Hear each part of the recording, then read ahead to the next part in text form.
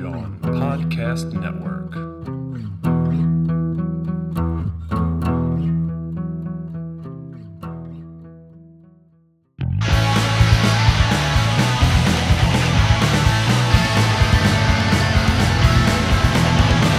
Hello, and welcome back to Butter With That, a movie podcast hosted by a couple of your favorite friends from Philadelphia. I'm Sam, and I'm here with my co-hosts, Connor and Dave. Christine is out backpacking somewhere, who knows, somewhere on God's green earth, but where to pinpoint, I couldn't even tell you. I hope Christine is having fun and enjoying her time. I am excited for our movie choice tonight. It's one that we didn't get to during our desert theme before we took our break, but it's one that, given some recent hubbub and some recent releases, felt it necessary to return to. But before we dive in, co-hosts, how are you doing? Have you seen anything cool lately? I'm doing all right, but there is a tragedy, an entertainment tragedy about to befall the Feeney household. Criminal Minds is leaving Netflix on June 29th, or June 30th, I guess it leaves. June 29th is the last day that one of my favorite shows to watch while eating dinner and just having on in the background will be leaving Netflix because the greedy bastards at CBS Viacom are moving it to Paramount Plus.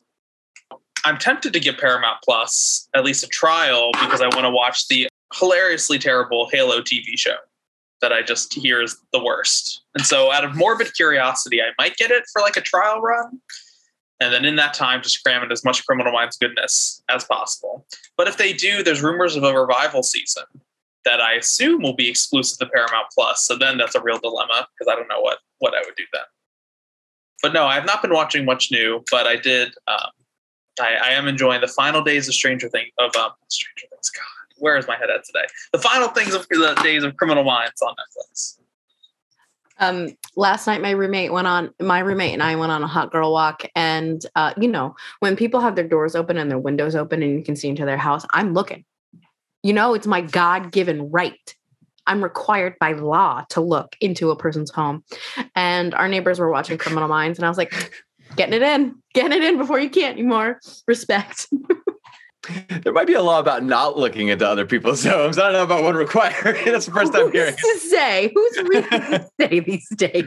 I'm not a lawyer, but I also went ahead and did sign up for a trial subscription of something in the hopes that I would just be able to take full advantage of it and then totally back out of my hypothetical commitment with the streaming service. But then I forgot. So now I am subscribed to Shudder, which is a cool service. It's got a lot of really neat features and a lot of really cool original programming that I've been able to check out before. And we'll look forward to rechecking out now stuff like Cursed Films and some other really interesting material surrounding horror and thrillers and paranormal films, things of that nature. But I did get it specifically to watch director and stop motion legend Phil Tippett's Mad God, which just came out. Well, it premiered last year, but it just got streaming exclusively through Shudder this year. And it was quite surreal. I'm looking forward to watching it again because my first take on it was a little bit underwhelmed. But at the same time, it's largely stop motion. It features some of the most impressive set design that I've seen within any movie as far as attention to detail, and knowing that it was all physically sculpted and built and crafted by so many careful and tenacious and focused hands, which really makes it very tactile, really engrossing and really interesting, albeit with a pretty loose narrative structure, just kind of built around themes or a theme. Interesting flick. If you do sign up for Shudder for their 7-day free trial, be sure to check it out. And then, unlike me, remember to cancel your subscription if that is the route you want to go. But Shudder is cool also. So kind of a win.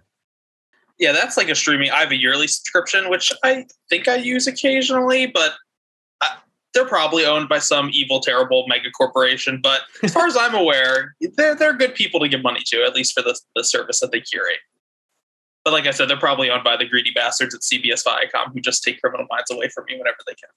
You are really hurt by this.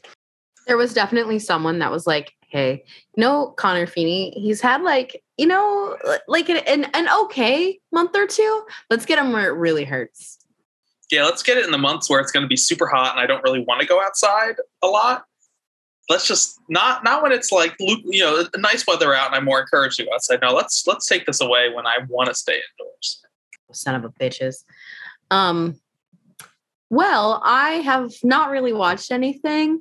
Like I briefly mentioned, going on hot girl walks. I've done that a few times, trying to get outside a little bit more often. After being sick for so long, I'm like, I cannot look at my home any longer. So getting back out, a lot of dogs I'm seeing. There's always a theme of our walks. So it's been kind of fun to do something other than watch TV. But all right, we've got Criminal Minds, we've got Shudder, we've got being outdoors. Don't know what a good transition there is to the movie of this week, other than it's something that I love, just like my co-host, just like being outside, and that is Star Wars A New Hope, Episode 4. So, like I mentioned beforehand, this was supposed to be a part of our desert theme, but it just never really happened. But still, it's a crucial, critical, lovable, enjoyable film that means a lot to a few of us here. And with my Princess Leia tattoo and with Kenobi just coming out, feels like it's the time to discuss this movie. So in case you've been living under a rock since 1977, this movie was written and directed by George Lucas, stars Mark Hamill, Carrie Fisher, Harrison Ford, Alec Guinness, and Peter Mayhew, as well as many, many others. This movie had a budget of $11 million. Box office, when I made these notes, I do not remember if I adjusted for inflation or whatever, but it says $775.8 million. That is a pretty penny. So, synopsis, good God, you know it. What I really wanted to talk about tonight, other than just the movie in general, is Luke as a character, recent retconning that's been happening, and then what really makes the Star Wars legacy, and then anything else we feel necessary to chat about. So I brought up Luke because, Luke Skywalker, one of the Kenobi spoilers, maybe I haven't finished it yet. I won't say anything that would spoil anything you haven't seen already. So Luke Skywalker is one of the most iconic characters to ever exist, right? And something that like he's just a lovable guy. You watch him through all of these, the original trilogy, watch him grow, become a Jedi, really take on his dad and find comfort and healing in that relationship, and at the very end. But in the sequel trilogy, something that I've seen a lot of is people saying that Rey, a character very, very similar to Luke, goes on a very similar journey, is a bit of a Mary Sue. Now, a Mary Sue, the definition online is a character seen as too perfect, almost boring, reflects an idealized version of an author in fiction or fan fiction. Calling Rey a Mary Sue isn't fair. But if you're going to tackle her, saddle her with this title, I think the same is fair of Luke. And I'm wondering if that's a fair assessment, if we can throw around Mary Sue at all. What do you think about Luke as a character? Well, Mark Hamill is a darling in these movies, as he so often is. Really brings an interesting degree of like a kind of like boyish naivete in this film in particular. But then really, you can really chart his progression, not only obviously as a character, but as an actor through these 3 films, and really centering himself in the interiority of this character. So he does a great job bringing it to life. Yeah, a big fan of Luke, a big fan of all these characters. I think they're all pretty iconic. As it relates to the Mary Sue conversation, I also understand Mary Sue to be a definition applied to a character. Generally, I mean, it's generally used to describe women, which is part of what I'm getting to, as characters that just have an innate ability to do impressive things without training, which frankly, yeah, if we're going to cast a light on the kind of hypocrisy of this sort of criticism of Rey in these sequels, I think the best way to do it is by illuminating that Luke Skywalker never finishes his Jedi training. Like, if we are to term people Mary Sue on the grounds that they didn't complete training but are innately good at it, then it applies to both. But I think it's also kind of a functionally useless term, and it is especially easily applied in a misogynistic way, as we see in this scenario. So I think. I mean, it's also a thing where, like, you can't really ultimately be that critical of all of like those flaws of this story in the end, because they are so like Jungian and archetypal and like Joseph Campbell-y. But also a part of it is like we're told at one point it's midi-chlorians that determine that, when everyone is related to someone who happens to be like a Sith Lord or a Jedi, and like. So, like, let's calm down, folks. I mean, as far as criticizing Rey in particular, I think that's very stupid because it could just as easily apply to Luke, and it doesn't really matter. Yeah, I think I'd echo a lot of what you said, Dave. And I think I don't really think of Rey as like a Mary Sue, not to go down the Rey rabbit hole too much on this episode, but I think for me, it's like issues of writing and not necessarily like, I don't know, that term I feel like, can be incredibly misogynistic, and that's the way that people use it.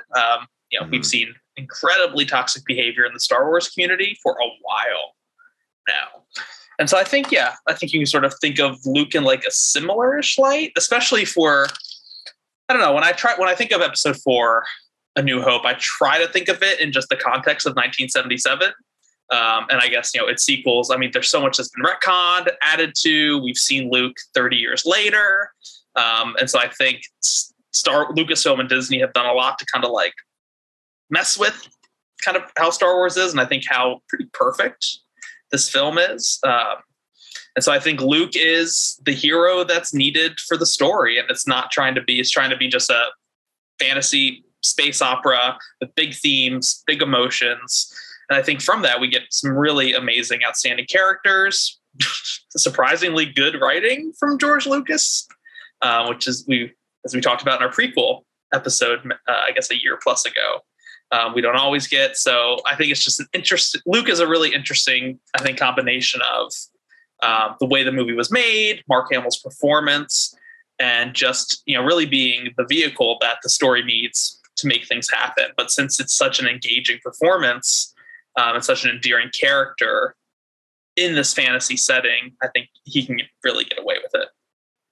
Yeah, I agree all around. I think that Luke is a vehicle for the viewer, right? So if you were thrust into this universe, wouldn't you want to go through training, go through everything that happens in Empire, and then be able to kick some serious ass in the final, the third movie?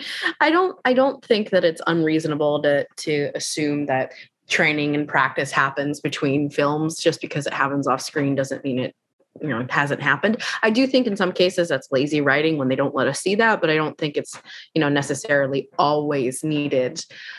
But goddamn, the people who are just like tearing Rey apart for the same things that we see happen to Luke, it's unreal. And it makes me wonder, like, what is so special, and special parentheses derogatory, about Star Wars and Star Wars fans that there is so much toxicity?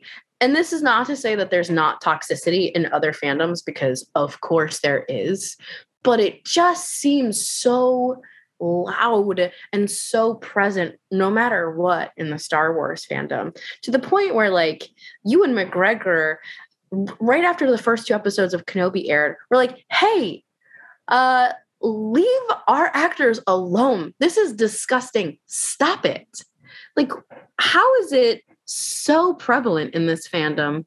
And maybe it's just that I'm ignorant to others, but it just feels like especially heightened in Star Wars. I think a lot of that, just from my perspective as a lifelong Star Wars fan, goes back to how treasured these, A New Hope, Empire Strikes Back, and Return of the Jedi are in like pop culture canon for millions of people. And so I think anything touching the periphery of that, I think for a lot of common sense people who are generally have common sense and are not racist or misogynist, will like trigger them.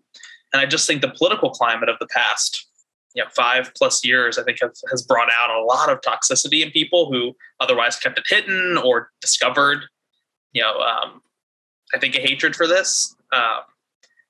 Rian Johnson, if we're talking about The Last Jedi and toxicity, he's somebody who a lot of people don't like because of his politics and the politics that they perceive or put to the movies. And I think, Star Wars, and maybe we're going to talk about this, has always been political. I mean, it's Empire versus Rebels. Like, it's a military political conflict. And I think a lot of people see America as the rebels, Empire as these other figures, when really that wasn't George Lucas's intention.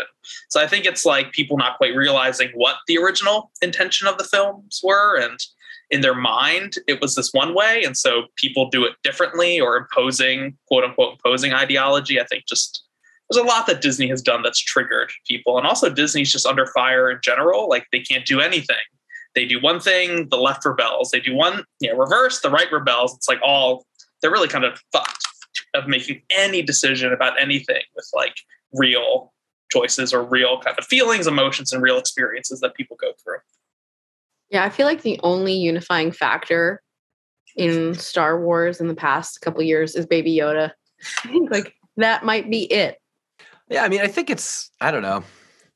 There's a lot of complex reasons, Connor, as you just stated. I think it's ultimately something that is, I don't know. It's in a lot of ways, it's pretty simple. I think this is just something that meant a tremendous amount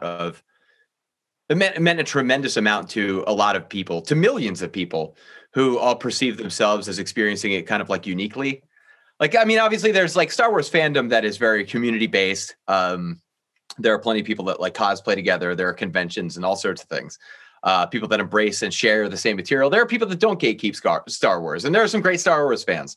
But I do think that there is definitely a faction of extremism within it. Yeah, that it treats something that is ultimately kind of like borderline universal pop culture at this point as like uniquely precious to them in a way that they resent changing or being reshaped in any way, and ultimately is kind of rooted in a fear of changing social attitudes and times, which is sewn into a lot of what has come after the original trilogy in conjunction with Star Wars on the whole. So I don't know. I think people bring a lot of very complicated motives to something that the people engaging in this kind of thing bring a lot of their own really complicated and motives that they should investigate just for their own good.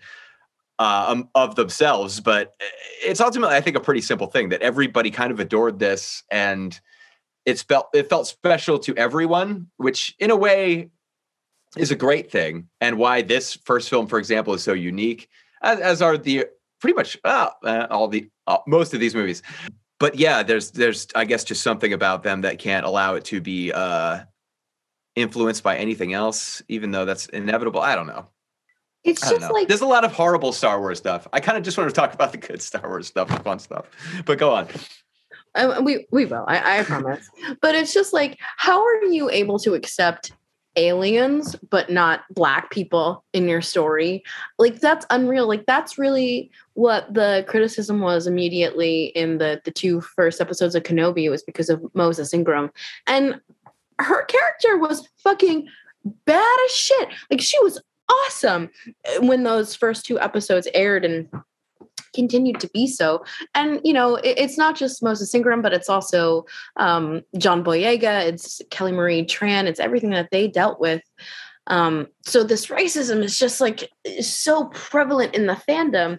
And I think that is something that Disney, Lucasfilms is trying to do better with. I mean, you have everything that John Boyega and Kelly Marie Tran have said, that like, this was terrible. Like, it was not just the fans, it was the director being racist or doing these things. It was not a good time, and you did nothing for me. So I think that they're trying to take a hard look and say, we've done some wrong. Let's try to find ways to fix it. So that's why they did this like having Ewan McGregor come out and say, like, this isn't all right. They've made so many different social media posts. And they're also starting to retcon a few things that have existed in Star Wars canon to be like, okay, we know that this wasn't all right.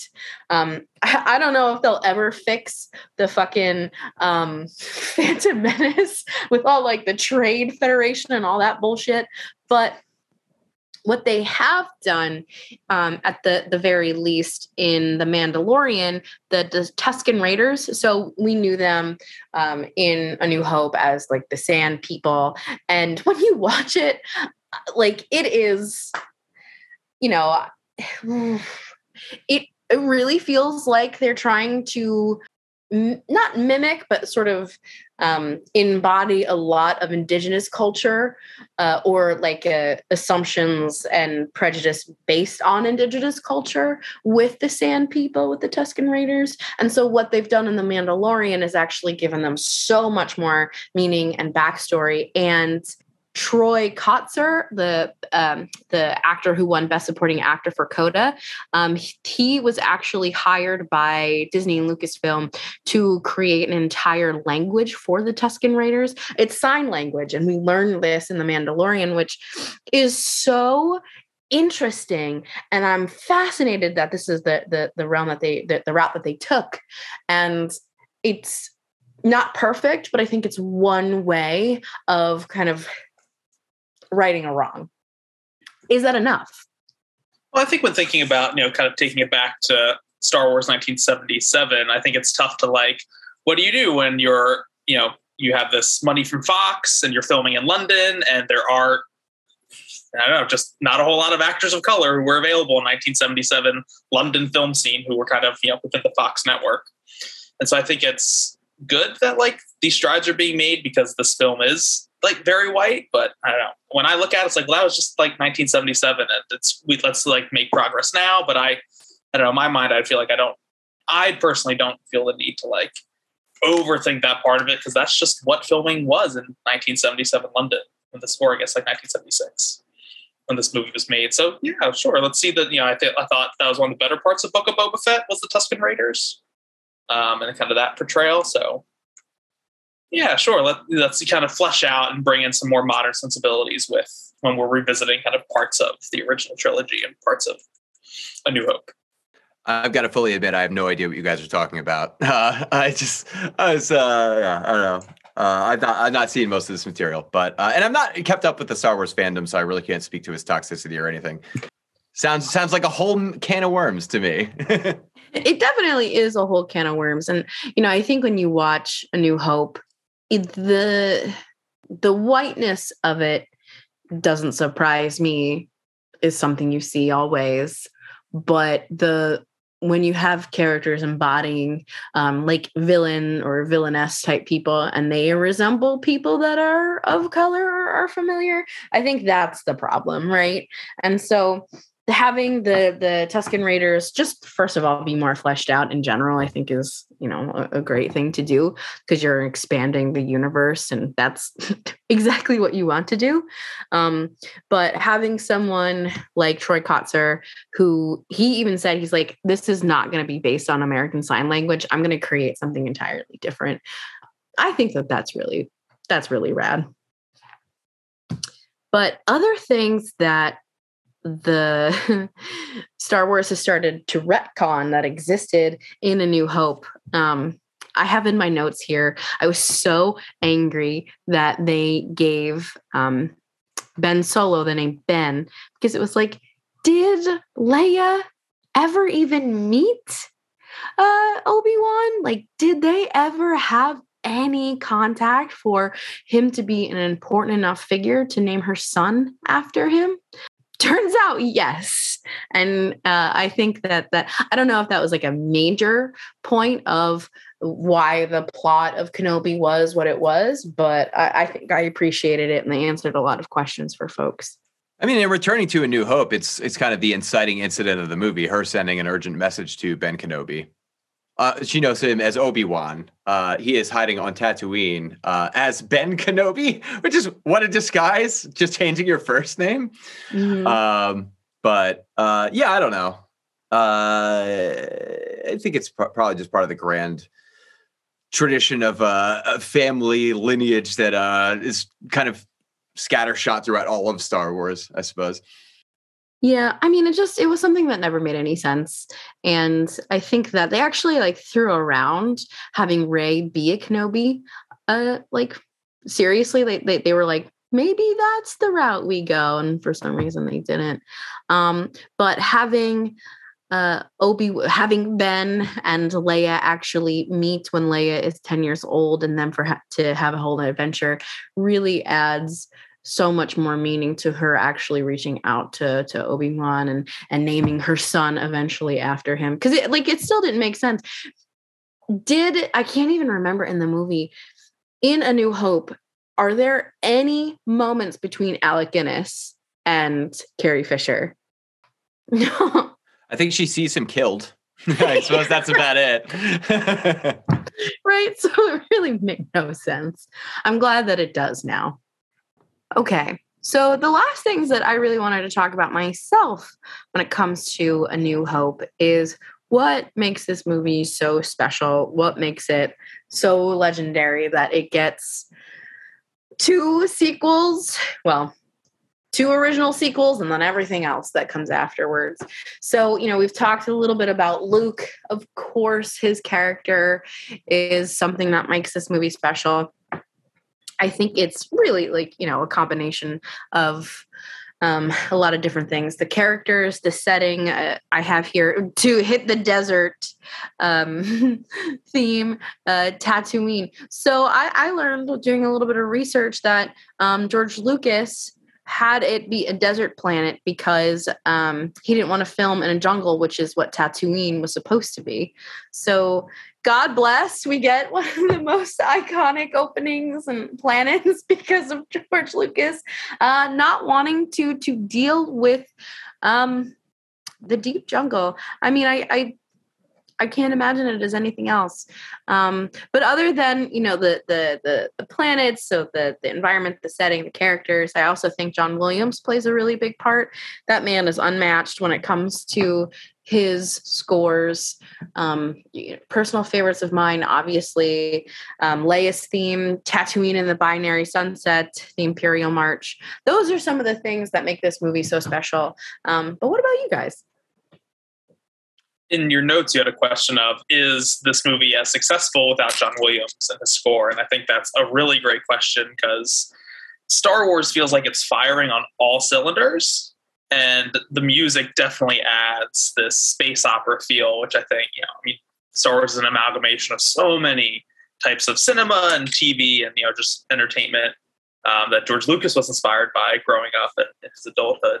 So I really think the music just really elevates this film to like another level, especially if we think about, Sam, you just named some of the most iconic songs ever in history, and they're all just in this one movie and originate from it. So it's Star Wars is an incredibly iconic movie, and I think a lot of the reason why it's one part of the secret sauce is John Williams' music is kind of sometimes music can be incredibly heavy-handed and trying to tell an audience what to feel, but I think John Williams is usually pretty good at not having that feel heavy-handed, but still having the music inform what's happening throughout the movie and throughout a scene. Yeah, it's a defining feature of it for sure.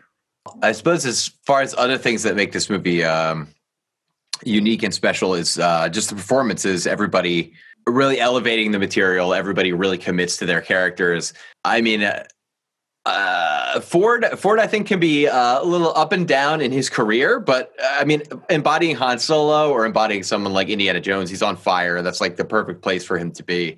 Hamill, as we've spoken about before, brings a real charm to it. Carrie Fisher brings such a strength and capability to Princess Leia, which is also on the page, makes her character really great. Like one of the most badass sci-fi heroines of all time, right next to like Ellen Ripley, like really, really up there. The mystery of the Sith versus it's not even really that developed in this first one. It's just sort of like, it's kind of just framed as Empire versus Jedis, who are sort of the peacekeepers, who are working sort of in the middle ground between, really working with the rebellion, but lays everything out really interestingly. And I mean, like the visual language of this film is incredible also. The way that like the film starts, like I can't think of a better way to introduce an audience to this world sort of opening shot with the pan down from the text crawl, which occurs first, onto these 3 planets, and the Rebel blockade runner just soaring away in retreat from the imposing and giant Star Destroyer, really illustrating like the size and power of each individual component of this conflict. And also just really love that the opening text crawl it's something that feels like a little bit like, I almost feel like it feels slow, like a kind of slow way to start a film now. It's compensated by the giant blaring and the Star Wars logo flying backward. But then the crawl starts going in the text, and it feels like necessary exposition, but it does feel a little bit like long at times almost, even though it's short paragraphs. Interestingly enough, though, it was much, much longer. George Lucas submitted the text that he had written of the opening crawl to his director friend, Brian De Palma, who, upon reviewing it, went back to George and said, like, look, this is preposterous. You need to trim this down. This is going to take way too long. So apparently, at least for A New Hope, the opening crawl has been edited and rewritten by director Brian De Palma, which is pretty great.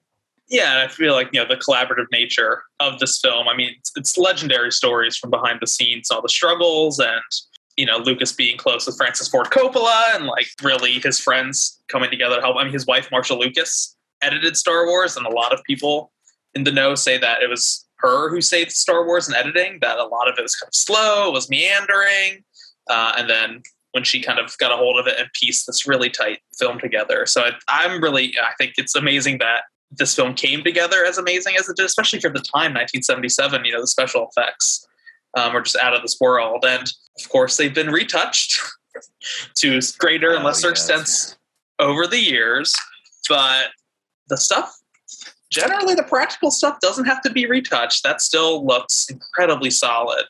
The Death Star trench run, I think, is a huge standout moment. Like, flying in space just looks incredible, and all the way the pieces move together, the miniatures they had to build, coupled with, as we know, Williams' music, the performances, the tension ramping up. This movie really knows when to hit the accelerator and then when to slow down a little bit. And the pace of this film, I think, is just extraordinary. Like I said earlier, kind of firing on all cylinders. Yeah, it really, it establishes everything really quickly, most of the time with like smaller action sequences, and then just kind of like builds into the first confrontation and journey through the Death Star. And then like the last like 20 minutes is the conclusion of the movie. Like the last act, it flies by. Really impressive that it pulls that off. And just like also really well structured, brilliantly edited, very, very great sense of pacing. And also, speaking to that collaborative spirit, there were a lot of changes that were made by like crew that were working on the film to Lucas's original vision. There were actors that improvised lines and things like that to bring their own color and texture to their characters. So it did really feel like just sort of like an open sandbox for a lot of very creative and talented people to sculpt this thing together. And I know I've already talked about this, but that opening sequence of Princess Leia, being confronted with Darth Vader and blowing up Alderaan, like that has always held a lot of meaning. But now that we've actually seen Alderaan, we've gotten to be there for a little bit. We've gotten to know it more in the Kenobi series. Like, it just hurts that much more to see it. And what a wild way to open up your film by blowing up essentially what looks like Earth, blowing up Earth. That's one way to get going and to establish Darth Vader as a villain. Though, something that I think maybe a little bit differently now because of everything that's come out since, but Vader is terrifying, but you don't really get that for like the first 2 movies, really. Like, not even in Empire, because you see that he's a little bitch boy for Palpatine, but it's like what has come after. And even in Return of the Jedi, I think you see him maybe not be terrifying, but take a stand, grow up a little bit, go back to the light side and, sacrifice himself. But, it is a little terrifying in that beginning sequence. You're like, who the fuck is this dude wearing this costume, sounding like that, putting his hands on his hips like this, blowing up a planet? He means business. Vader's, of course, one of the most iconic fictional characters ever. And I think this film, what I, going back, appreciated was, the idea that like he's caught up in this bureaucracy. Like I love the scene where what I just call it the Imperial boardroom scene, where you have all the admirals, all the generals together, Tarkin, Peter Cushing, right? Yeah, great performance from a legendary actor. And talking about, one of the admirals say, Vader's leash. And I think his role is just so interesting of like, he is at kind of the whim of this larger bureaucracy. And I think if we're just looking at this film in the context that it was released, pairing really nicely with Obi-Wan Kenobi, who's like, these are two people of an old ancient religion. People don't believe in the Force anymore. And these really feel like the two pillars of what was left of kind of magic in the world. And for me, it really feels like Star Wars is the return of magic to this universe. Now with Luke, kind of the training from Obi-Wan and Yoda, the inspiration and the bloodline from Vader really feels like the way that the Force can return and peace return to this universe, which is, of course, a really core themes of Star Wars, kind of cutting to the heart of it. I like that. The return of magic. That's very sweet. What else about this movie do you like so much that makes it, legendary? Just so many small moments. The introduction to the Millennium Falcon as it first takes off. The simplicity of the lightsaber battle between Obi-Wan and Vader, because it is really kind of like more of a vehicle for exposition. As we talked about, the canyon run, which is just jaw-dropping as far as practical effects are concerned. Yeah, I guess just like I said before, yeah, it's just a whole bunch of very considered and well-structured ingredients thrown into a big pot and stewed together by some incredible set designers, some very interesting writing, some very cool creative choices on the parts of the actors. Just time and place also. I mean, this really kind of like took hold and rooted sci-fi within like the concept of American pop culture fascination once again, in the way that it had been sort of like in the 1950s and early 1960s. It's just like a maelstrom of very, very awesome elements. I think I respect it more every time I go back and watch it. I think by now it is what I would say I consider the quote unquote, and this is a very unpopular opinion, I'm sure. I consider it kind of the best Star Wars movie. Perhaps even more so than popular consensus of Empire, which is also fantastic. But I think this one just has so much more range. It's so much bigger while still being introductory. And it's also extremely fun. Like this movie just flies by with a lot of fun moments. There's a lot of humor. There's a lot of life to these characters that is something beyond maybe some of the more dour material that we experience through Lucas later on when he's sort of like doing it by himself. It just seems like, it feels like there was an excited spirit of collaboration that was involved in the production of this movie that is kind of essential to elevating it to its status. It probably would not have been the iconic pop culture material that it is and the legacy film series that it is, were it not for just such a spirit of investment and being a part of this moment in terms of film history and in terms of making something really unique. And I always appreciate sort of, we've been talking about how it is, I guess, quote unquote, simple. Lucas taking inspiration from the hero's journey with Luke sort of Kurosawa and other things. Kurosawa. And so Luke being this, Luke being this boy who's on his way to becoming a man and learning the ways of the Force. So I think it's just these really simple archetypes that have resonated. And that's what allows these stories to resonate. This is why we still read stories from the ancient world that have similar themes with Star Wars in 1977 and newer stories today. I was also struck watching it this time because a few weeks ago we talked about Denis Villeneuve's Dune. And the book Dune was, of course, a huge inspiration for Luke at Desert Planet, Tatooine, Arrakis. There is spice in the Star Wars universe. So sometimes Lucas lifts kind of, the five-finger discount, I think, from some of his inspirations. And so I think it's interesting now as an adult looking back, and now it's like, Dune the book influenced Star Wars, and Star Wars influenced both of the Dune movies, but I think kind of more specifically the newer one. And so it's kind of funny of where the snake kind of eating its own tail. That's just one thing that I was thinking of like the influence that this movie has. I think you can't calculate how many products, how many people, how many lives, and that it's touched. And for me, I remember watching the special edition VHS we had this tiny little TV in our kitchen when I was growing up, and just being on like all the time. my dad and I. So I think when I think of Star Wars, I think of, we talked at the beginning about toxicity. For me, Star Wars is about people coming together. Whether it's like within my own life, I feel like Star Wars has that presence. I feel like, Sam, you and I talk about Star Wars on like a weekly basis. So when I think about Star Wars, that's kind of like, and this film being the genesis point of bringing people together through this fairly straightforward story, just told, expertly. Yeah. That's a very great way to put it. Yeah.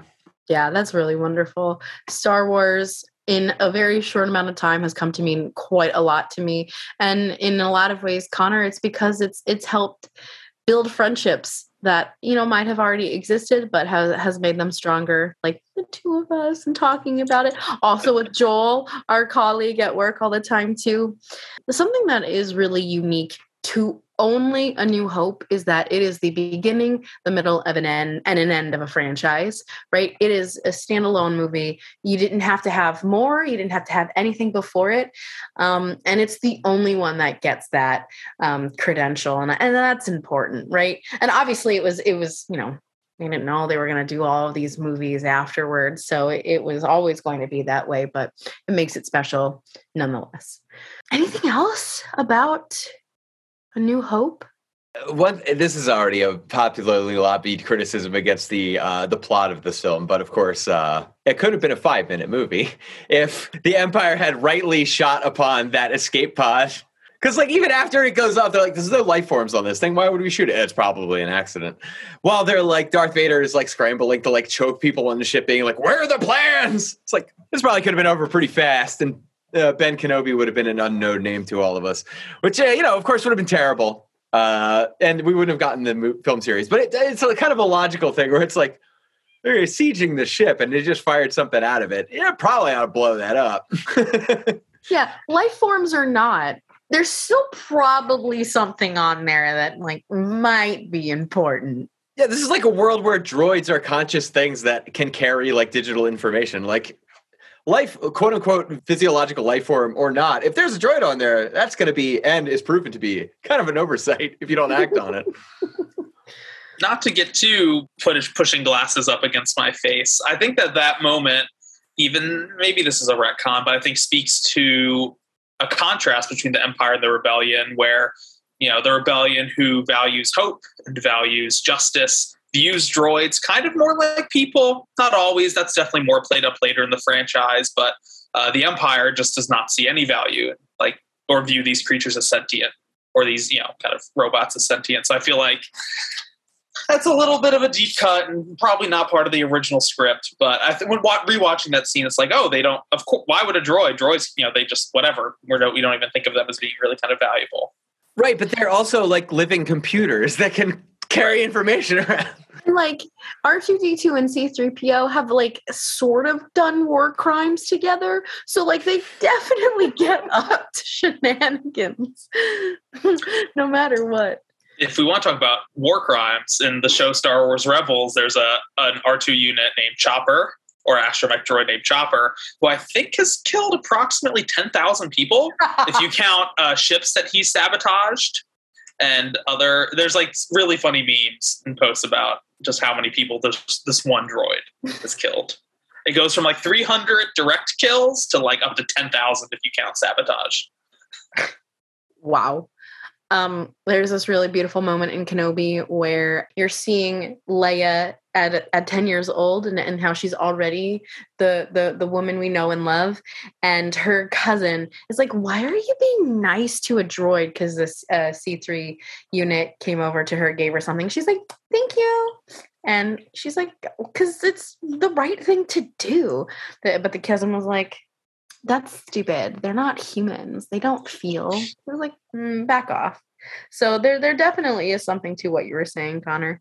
One shout out that I want to make is to this person on TikTok called The Struggling Adult. They have done multiple parts of A New Hope, of almost all Star Wars, where it's just them responding, reacting to things that are happening in the movie. And it is one of the funniest things that I have ever seen. And I go back to it a lot just to laugh. So God bless to this person. Please never stop. They've also done the Twilight series, should you be interested. Yeah, those videos are captivating as hell. They're very good. I will quickly add, speaking of war crimes, or going back to war crimes, I do have to admit and eat some crow that I have been, in the past, in an episode perhaps that you can go back and listen to evidence of, have been definitely guilty of gatekeeping this original trilogy a little bit, especially as concerns the prequels that followed it. I think that that's a little bit stupid on my part. I think that if people enjoy those movies, that's great. I will say again that I don't, but if people do, that's really great. I really don't mean to be a dick about Star Wars.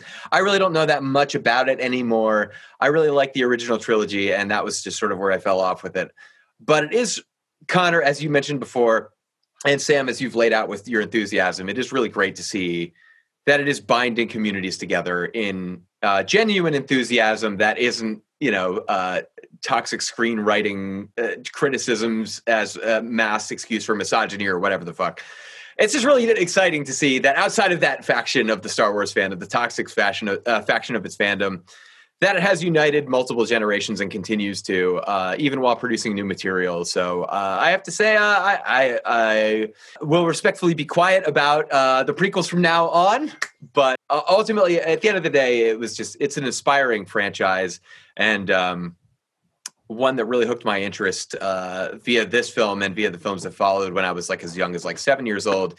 And if that's still happening for people today, that fucking rules. So thumbs up. Yay. As long as the prequels lead people to the original trilogy. That's where they start. Just do whatever you're going to do. Have your journey. Pick your Star Wars and love it. All right. Well, that was A New Hope, everybody. I hope you enjoyed this conversation about a classic we all know and love. Anything else we want to mention, to chat about before we see you later? Well, I suppose I would like to suggest that you look into your state's local abortion fund, and if you have the means to do so, make a donation. I don't want to elaborate too much more on the subject other than that. If you can, do your part. Yeah.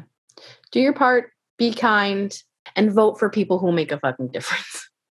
Great. Well, everybody, you can catch us on our socials, Butter With That on Instagram, Butter With That 1 on Twitter, Butter With That on Facebook, and Butter With That podcast at gmail.com. We would love to hear from you.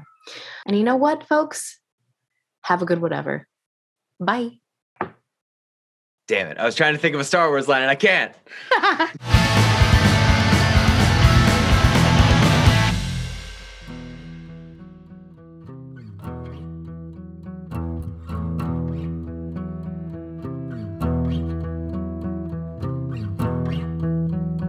This has been a Movie Jawin' podcast.